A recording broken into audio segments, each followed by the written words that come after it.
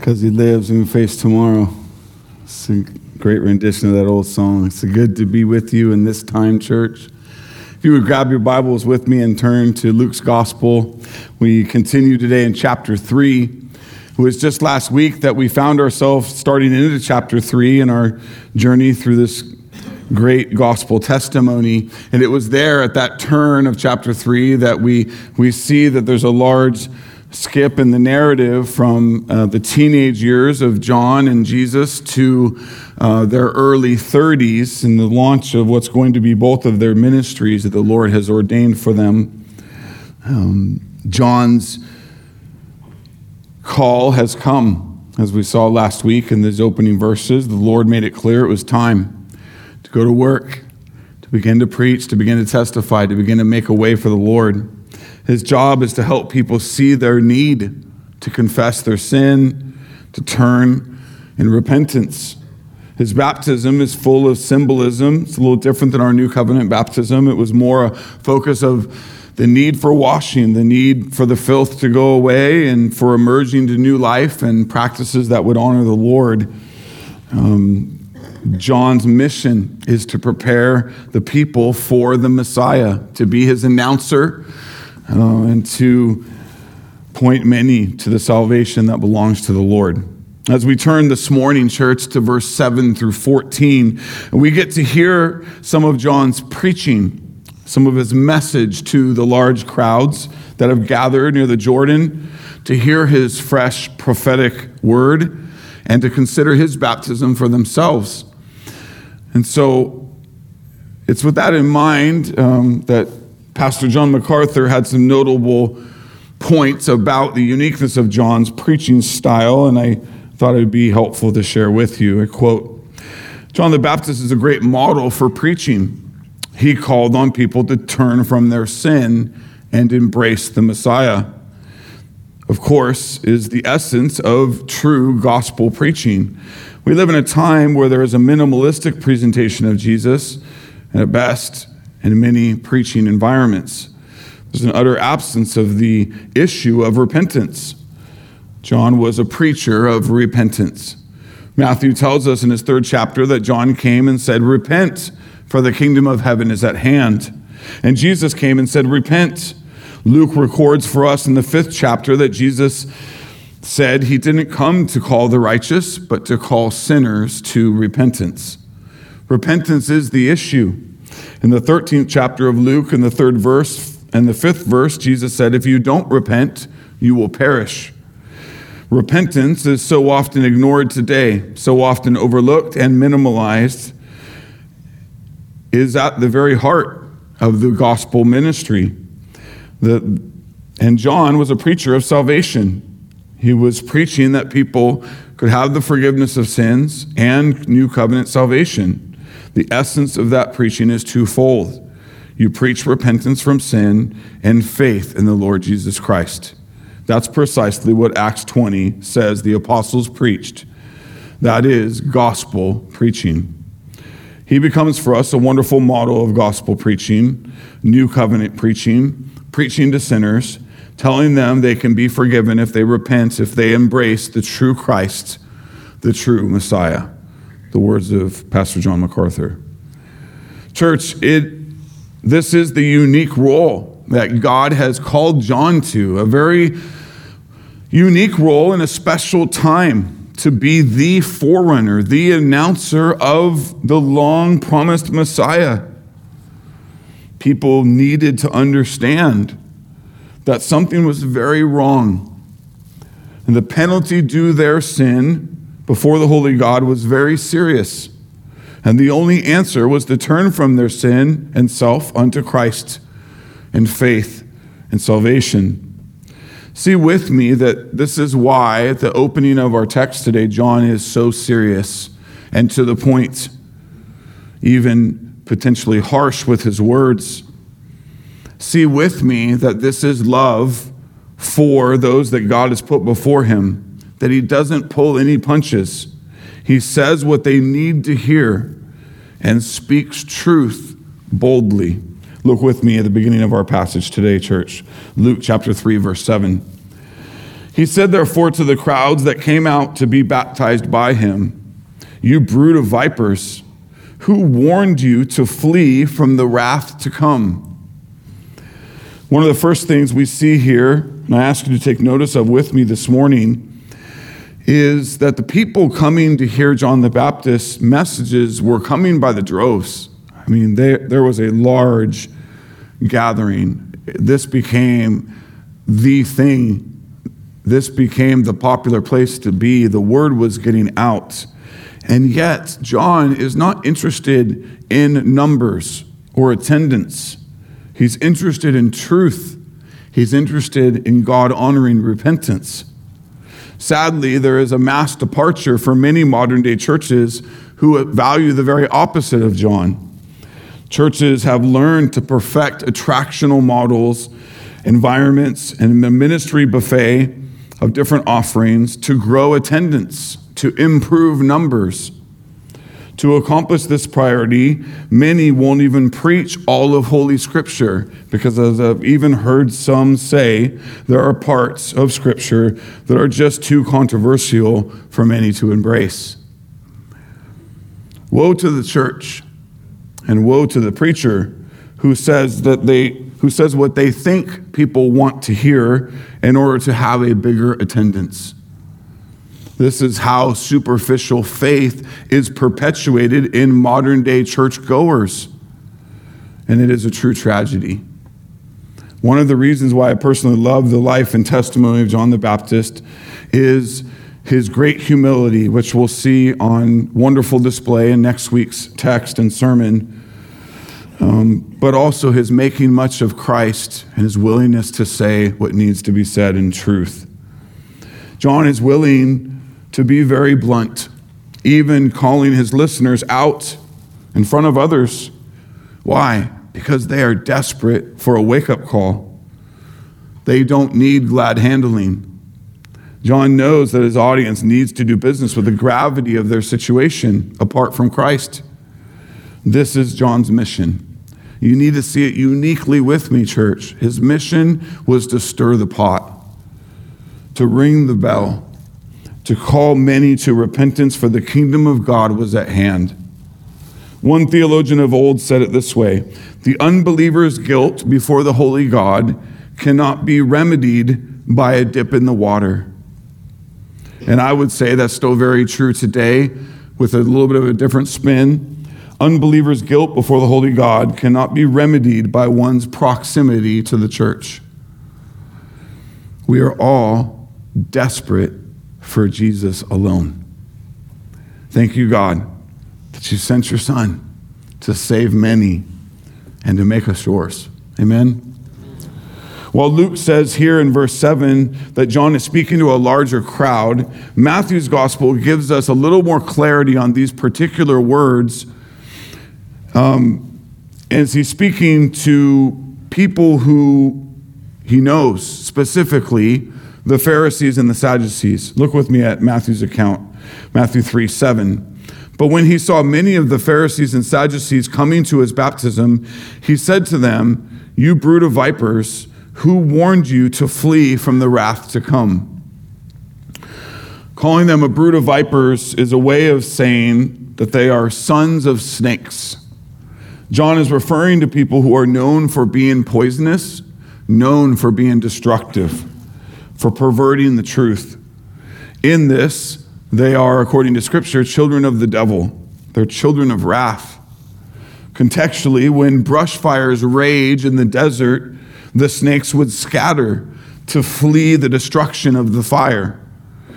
So John asks a very provocative question, inquiring who has told them to flee the coming wrath. The wrath that's in reference here is God's judgment on guilty sinners.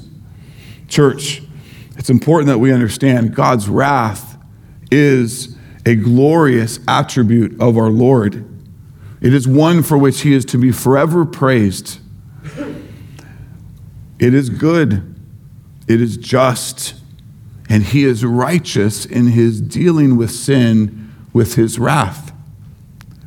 But for those who remain guilty in their sin, It is the most fearsome reality that one could ever know. The reality of God's coming wrath is a regular emphasis of Holy Scripture, one not to be avoided, one not to be set aside and not talked about. Paul speaks of it often. Consider just a few references of high warning. Romans 2:5. But because of your hard and impenitent heart, you are storing up wrath for yourself on the day of wrath, when God's righteous judgment will be revealed. In Romans 2:8, for those who are self-seeking and do not obey the truth, but obey unrighteousness, there will be wrath and fury.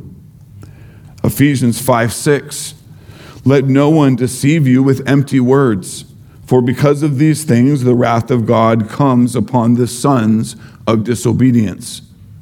Colossians 3:5 and 6, put to death, therefore, whatever is earthly in you, sexual immorality, impurity, passion, evil desire, and covetousness, which is idolatry. On account of these, the wrath of God is coming. And then for the believer, a word of good news related to the wrath of God that we read in Romans 5:9. Since, therefore, we have been justified by his blood, much more shall we be saved by him from the wrath of God. Praise be to God for the blood of Jesus to save us from our due penalty because of our sin. Church, we have so much to praise God for every day we wake up in Christ. For we're no longer guilty before the holy God. His wrath is not upon us. This is truly good news for our soul. John's rebuke to highlight the seriousness of God's wrath speaks of snakes trying to escape the fire of God's wrath by slithering into the waters of the Jordan. But this will not suffice. Any external lip service people might try to give to look the part will not work.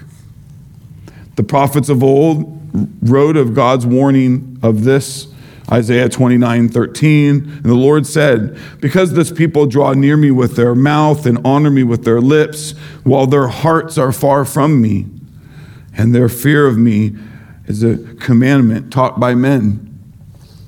This is a sobering but good description of many of the Jews who stood before John on the embankments that day. They were stuck in a man-made religion that had them so focused on the laws of men, so focused on their external production.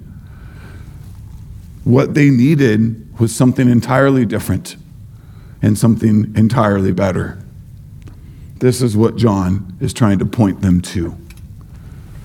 John likely sees the presence of these Pharisees and Sadducees in his audience of listeners and considers it ironic, doubting any kind of sincerity that they have to truly be interested to pursue repentance, which means to confess the sin of their ways and to really turn from them. But, church, God is able. The most guilty, wicked sinner that you know, God is able to completely change their lives if he so wills. So John still calls these to the very thing he's calling all those he was preaching to that day. And we see it in the first part of verse 8. Look with me. He says, bear fruits in keeping with repentance. In this, John is trying to directly highlight an important fact of Holy Scripture, and that is that true repentance reveals true spiritual transformation that's empowered by God. The simple fact is, real repentance, real turning from sin unto what is righteous, manifests itself in real action. It's not something we say, it's not something we just talk about, it's something we do. James will later emphasize in his letter, if you want to reference back to that New Testament letter, James, the synopsis of much of his writing is that true saving faith will go to work. It won't remain idle. True faith will show itself in good works. John's specific charge as a sign of true repentance was that people bear fruit. that they honored God and not their flesh. Repentance is turning to what honors God, to what is righteous, from what honors the flesh and what is sin. The repentance that God grants to his elect happens in the context of transformation brought about by our conversion and regeneration that he provides. Praise be to God. As a result, we who are redeemed are God's workmanship, created in Christ Jesus for good works, which God prepared beforehand that we should walk in them. That's the words of Paul in Ephesians 2:10. Church, sin must be properly and fully addressed, not only because of the ramifications of these things in this life, but in the eternal life to come. This is why John's message to prepare people for the Lord's salvation is so serious. It's why we who are the readers of this message still today are blessed to be reminded of the serious wrath due sin, and therefore the wonder and awe of Christ who saves anyone, and the Holy Spirit who empowers the saved with real and ongoing repentance and fruit. Fruit is our testimony shown in thoughts, in word, and deed. It's really who we are on the inside and not just what we project to be or pretend to be. The fact is that only those who trust in Jesus alone have the Holy Spirit and therefore can bear the fruit of the Spirit. Notice that this doesn't stop John from calling people to turn from sin and to do what's righteous. That's because that's been the command of God from the beginning. All the ways that it is impossible to bear fruit in keeping with repentance without new birth, without the Holy Spirit, is all the ways that John is not providing salvation, but preparing people for the salvation of the Lord. John's rebuke takes another step when he calls out something that the Jews, and especially the religious elite, were known for saying. He says in the second part of verse 8, "Do not begin to say to yourselves, 'We have Abraham as our father.' For I tell you, God is able from these stones to raise up children for Abraham." This would be like people saying today, "I'm good with God because I go to church." Or "I'm good with God because my parents are believers." This is not how one is right with God. This is not how we honor God. John's rebuke is to say that it's not enough to lean on your ancestral blood to be considered good before God. The common misbelief of many Old Covenant people was just because they were in Abraham's bloodline, they would receive the promises of Abraham.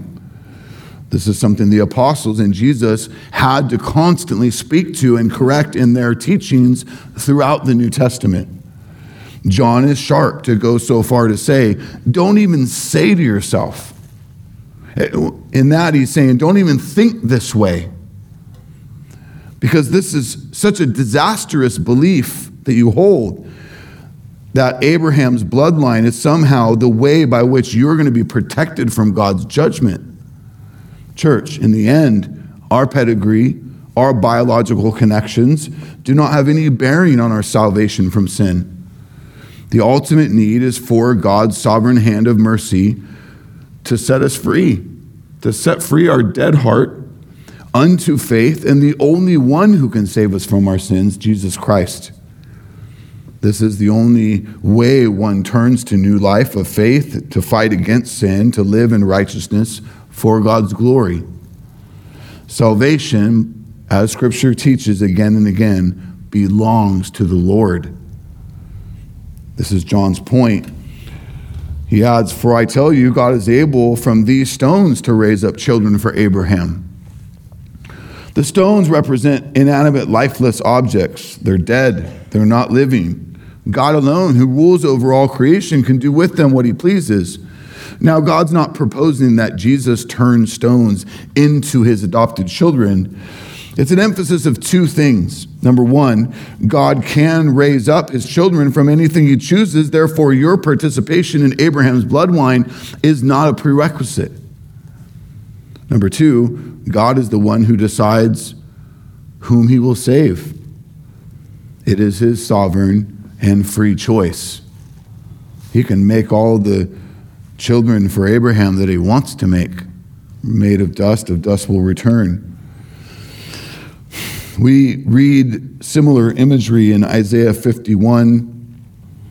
The call to look at Abraham is really to remember God's promise, but more so to see Abraham's faith. And this is really the emphasis in the teaching of Jesus and the other apostles in the New Testament. When people want to say, hey, we belong to Abraham, we're good.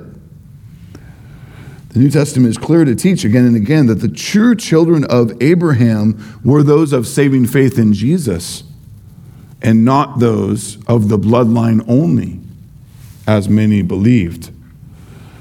Salvation, according to Scripture, is individual, it's not corporate.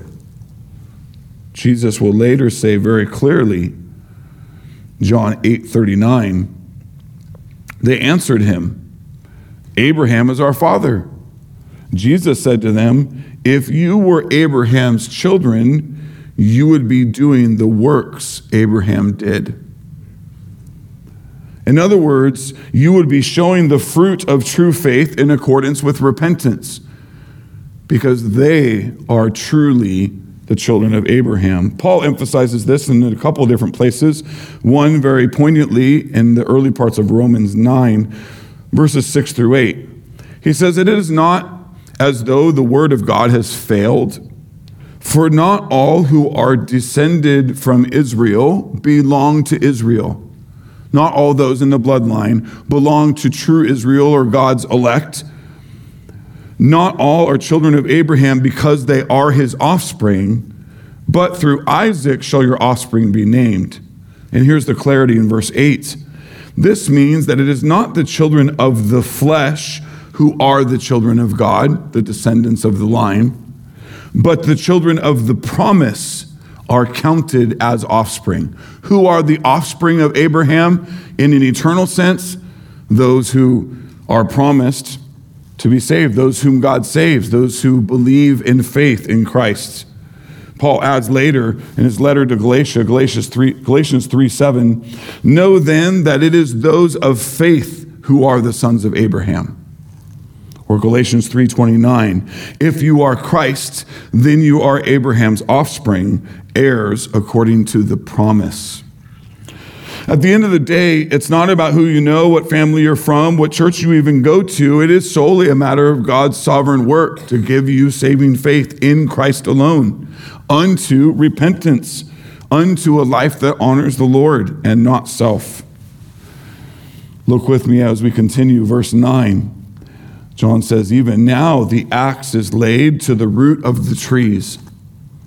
Every tree, therefore, that does not bear good fruit is cut down and thrown into the fire. Notice he says the axe is laid to the root of the tree. This is a very specific descriptor. It is to emphasize that the axe is one strike away from the tree being cut down. The chiseling away has happened already, and it is one final blow away from finishing the job to fall the tree. The removal of the fruitless vine or tree is descriptions that we see parallel throughout Old Testament writings. Hosea 10, Jeremiah 2 use this imagery to depict the nation's destruction and judgment. Isaiah 10 uses this imagery for the same of the Assyrians. Amos 3 for the Amorites. The axe's aim is the fruitless tree. The bearing of fruit is the evidence that one is saved, set free, empowered by the Holy Spirit, truly belonging to Christ in faith. If one who is claiming to be good with God but does not have faith or the evidence of true repentance in Christ, and therefore no Holy Spirit-empowered fruit, they are not a part of God's eternal people and will suffer for their sin apart from God. Jesus uses the same imagery later, Matthew 7, 16 through 20. You will recognize them by their fruits. Are grapes gathered from thorn bushes or figs from thistles? So every healthy tree bears good fruit, but the diseased tree bears bad fruit. A healthy tree cannot bear bad fruit, nor can a diseased tree bear good fruit. Every tree that does not bear good fruit is cut down and thrown into the fire. Thus you will recognize them by their fruit. Just as John calls the crowd that day, bear fruits in keeping with repentance. Even now the axe is laid to the root of the trees. Every tree, therefore, that does not bear good fruit is cut down and thrown into the fire. Jesus highlights this same thing, the reality that true conversion and salvation will show itself by the practice of fruit, the practice of repentance. Hear me clearly, church, not the practice of perfection. No one is perfect this side of glory other than Christ. But for the saved, progressive sanctification, being made more and more holy, growing in the Lord, growing in Christ's likeness, will be our testimony. The practice of true repentance of sin and the practice of righteousness will be our testimony. This is the fruit of the Spirit, to change what was sinful and self-serving into a marvelous testimony that points others to the Lord. Paul describes the fruit of the Spirit in the famous passage in Galatians 5, 22 through 23. The fruit of the Spirit is love, joy, peace, patience, kindness, goodness, faithfulness, gentleness, and self-control. It's good to remember that when the Holy Scriptures talk about fruit, it's talking ultimately about character. While the evidence of the fruit is seen on the exterior of one's life, right? We are called to judge one another's fruit, right? That is in Scripture, despite the misguided Christianese that many call that we're not to judge. We are to judge righteously, especially one another, for the bearing of fruit, evidence of our salvation. How can we judge fruit if you can't see it? I mean, ultimately, the evidence of fruit is seen on the exterior of one's life, but it's not just an exterior action. It is something, when genuine, that comes from within. It's the evidence that shows off on the outside what is true on the inside. It is why ultimately fruit is about character. It's about who someone is at their core. It's the fruit or the character, the attributes of a person. Love, joy, peace, patience, kindness, goodness, faithfulness, gentleness, self-control. What's unique about these are not things that sin-filled, selfish, fleshly humans do on our own accord. We don't produce these things on our own because the flesh is not these things naturally. Quite the opposite. Our flesh is full of selfishness, hate, sadness, impatience, meanness, sinfulness, unfaithfulness, harshness, and being out of control. People don't produce these things. God does. People are not these things naturally. God is. We might put on a good show. Some might adopt habits, put on replicas that look like these things. But without God, we don't have this kind of character. We don't have these attributes at work in our life. This is another way John is preparing the people for Christ. They need to see their need for Jesus, because bearing fruits in accordance with repentance won't happen without conversion. It won't happen without the Lord. He's pointing away to Christ. Those who are fruitless or remain fruitless will be cut down is back to the seriousness of John's preaching. Even now, the axe is laid to the root of the trees. In other words, this wrath that one might be trying to flee from is coming. It's close. Every tree, therefore, that does not bear good fruit is cut down and thrown into the fire. Notice with me the seriousness of this. The trees are not only exposed by their being chopped down, they're burned with fire. The imagery of God's consuming destruction and wrath is one that we see in both the Old and New Testaments. It is important that we don't shirk it, but we do business with it, and we're not afraid to speak of it. The late, great J.C. Ryle once said this of that topic. He said, "The subject of hell is always offensive to human nature. The minister who dwells much upon it must expect to find himself regarded as barbaric, coarse, violent, unfeeling, and narrow-minded." Right? That's how he's regarded. Men love to hear smooth things and to be told of peace and not of danger. But the subject of hell is one that ought not to be kept back if we desire to do good to souls. It is one that our Lord Jesus Christ brought forward frequently in his public teachings.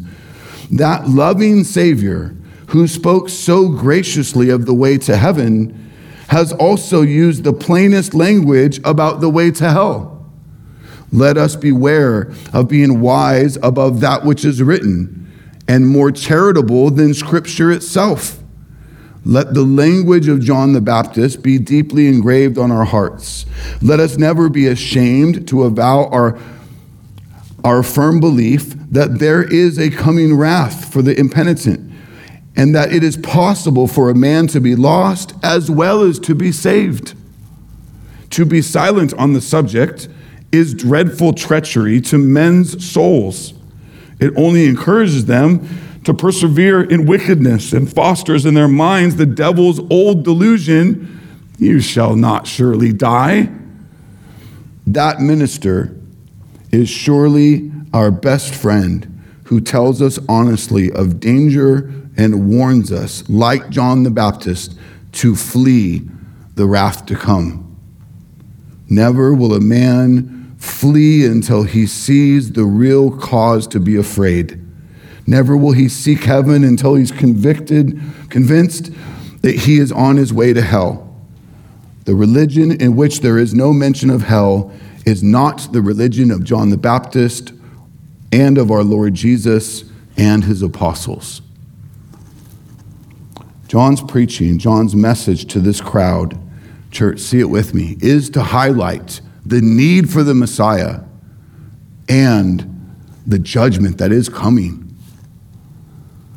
Church, if we're honest and we see it clearly, this is still our message today, is it not?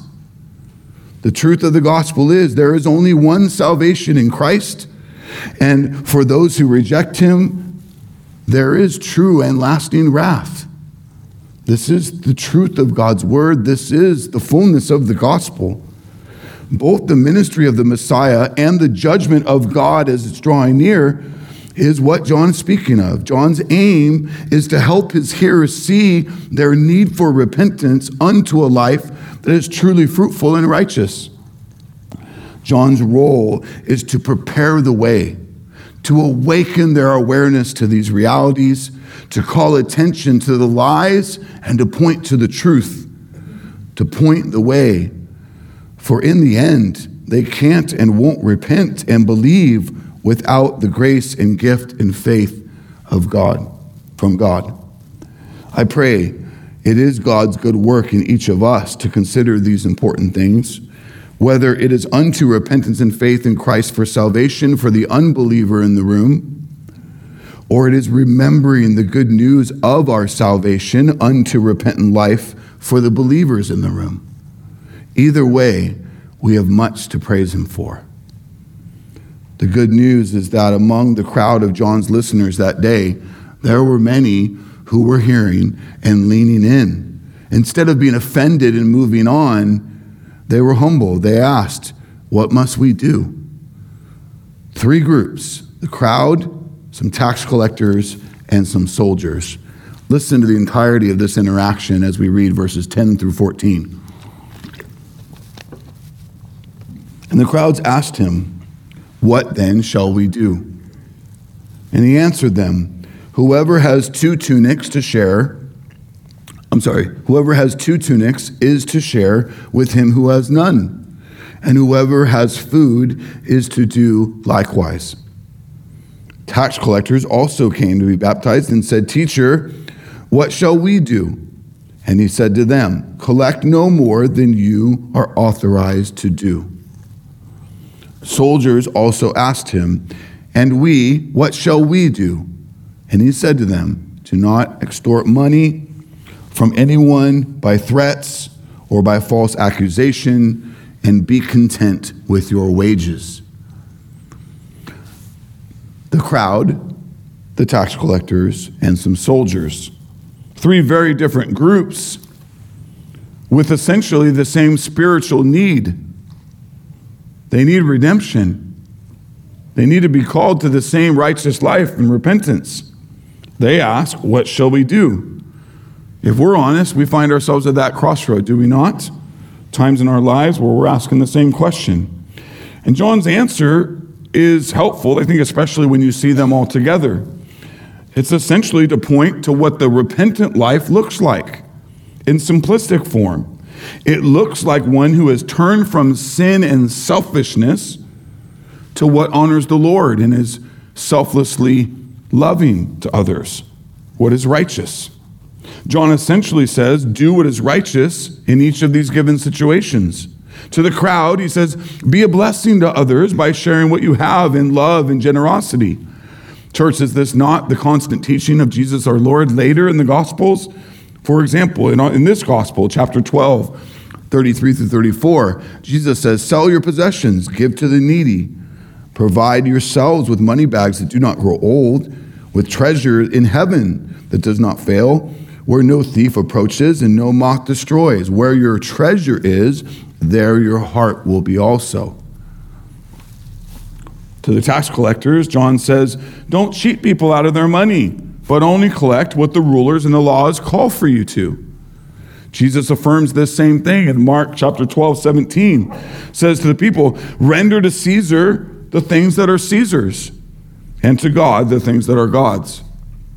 The tax collectors were to just collect what the authorities called for. If they were to take more, they would be stealing. He calls them to do what is righteous. To the soldiers, he says that they are to use their authority, not to threaten, bring false accusation, but to treat others with respect. He adds to be content with the money that they agreed to work for and not be greedy for more, using their authority to swindle people out of their money. Jesus has, again, many similar instructions. One that really came to mind in my study this week, and I just wanted to read it in its entirety, is Jesus' parable to the laborers, really focusing on the last point that John makes to the soldiers about being content with the wage that they were agreed to work for. Matthew 20, 1 through 16, consider Jesus' teaching. He says, for the kingdom of heaven is like a master of a house who went out early in the morning to hire laborers for his vineyard. After agreeing with the laborers for a denarius a day, he sent them into the vineyard. And going out about the third hour, he saw others standing idle in the marketplace. And to them he said, you go into the vineyard too, and whatever is right I will give you. So they went. Going out about the 6th hour and the 9th hour, he did the same. And about the 11th hour, he went out and found others standing. And he said to them, why do you stand here idle all day? And when evening, they said to him, because we have Because no one has hired us, he said to them, you go into the vineyard too. And when evening came, the owner of the vineyard said to his foreman, call the laborers and pay them their wages, beginning with the last up to the first. And when those hired about the 11th hour came, each of them received a denarius. Now when those hired first came, they thought they would receive more, because each of them also received a denarius. On receiving it, they grumbled at the master of the house, saying, these last worked only 1 hour, and you've made them equal to us, who have borne the burden of the day and the scorching heat. But he replied to one of them, friend, I am doing you no wrong. Did you not agree with me for a denarius? Take what belongs to you and go. I choose to give to the last worker as I give to you. Am I not allowed to do what I choose with what belongs to me? Or do you begrudge my generosity? So the last will be first, and the first last. Now, church, I could preach on that text all day. And I won't.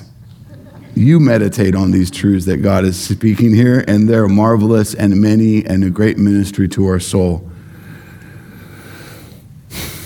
Notice the prescriptions that John's giving to these is something unique. Because often when we feel like we're getting stuck and things aren't going, or we're looking for whatever, we look for a total reboot. What John prescribes to these people is not a new government. It's not a new program to be part of. It's simple. It's Holy Spirit empowered, personal, voluntary compassion. To give, to act, to be just, to pursue truth. See with me, disciples, that these exhortations are simply about a righteous treating of others that honors God. But it's more than this. For it's also a true help to each of these people's hearts to not find their significance, their identity, their satisfaction in the temporary things of creation, but in God. This is the threat of sin that knocks at every one of our doors all the time.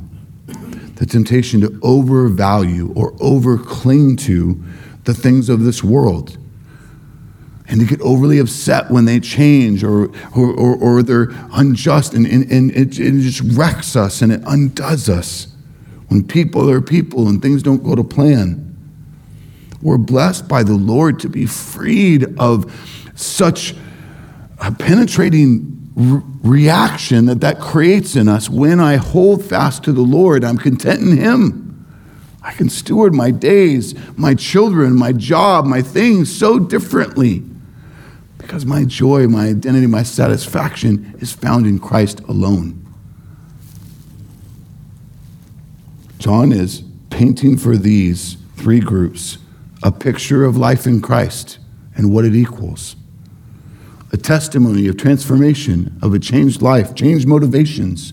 He's pointing to three people groups that can genuinely struggle in their sin to act selfishly and dishonor God and others, but to show them what it looks like when we're made new in Christ, empowered by the Spirit to honor God and to love others before ourselves.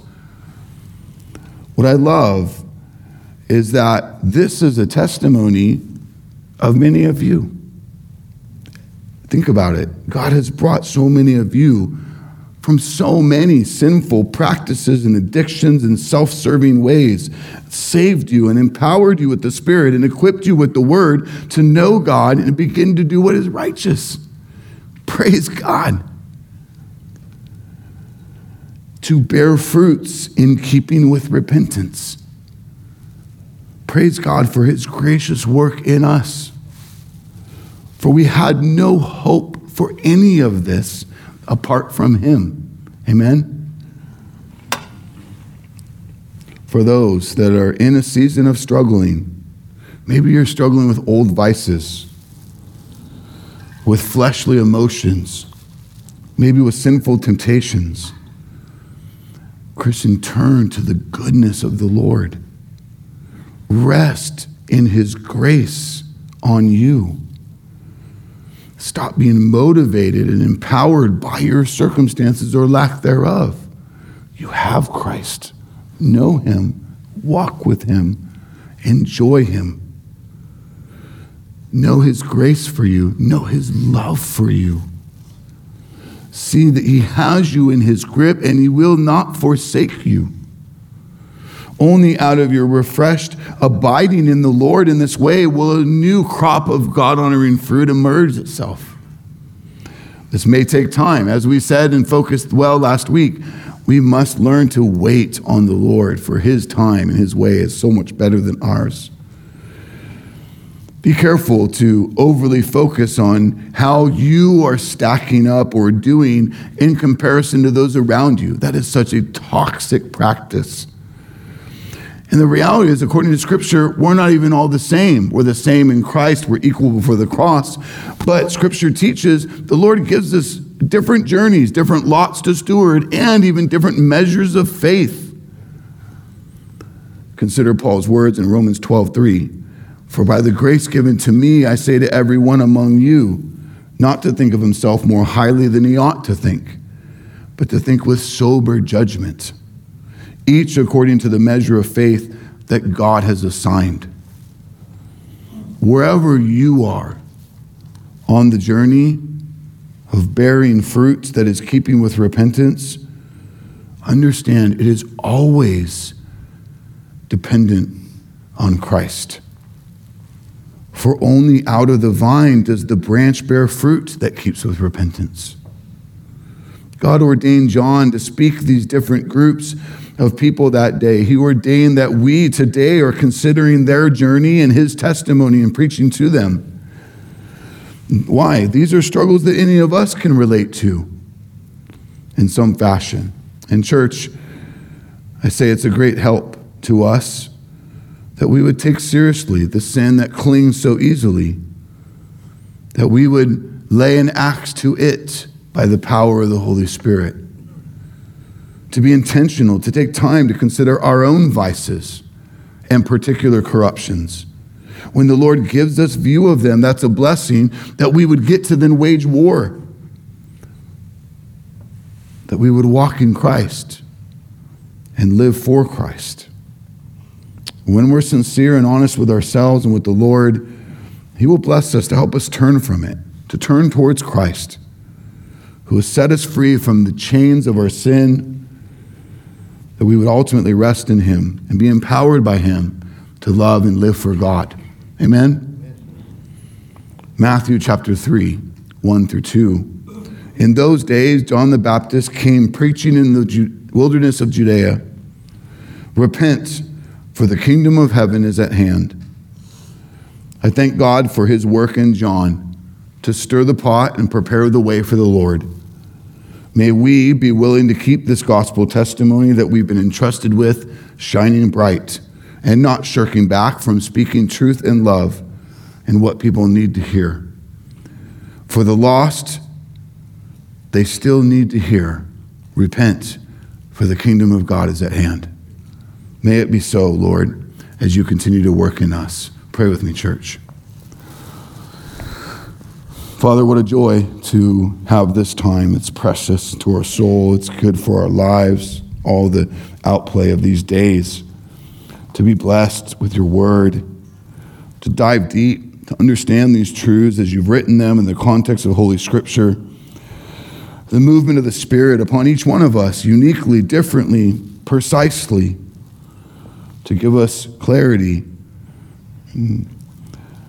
redemption, and reconciliation, and repentance, and response, that we would respond, that we would act on these things.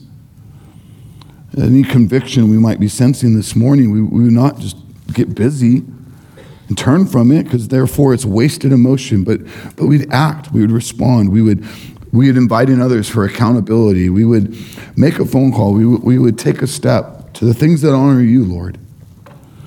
God, thank you for the things you're doing in us, the ways in which you're growing, sanctifying us, for the ways in which the gospel is going to work in many people who have been dead in sin by your grace, are being given saving faith unto new life in Christ. What a joy. We pray for the preaching of the gospel around the world this very morning, that many of our eternal brothers and sisters will be saved to feast with us at your table. Lord, it is for your glory that we live. It's for your glory that we're saved. It's for your glory that we'll worship you forever. Lord, hear us now as we unite our voices in worship, exaltation, joyful celebration of all that you are and all that you've done. In Jesus' name we pray. Amen.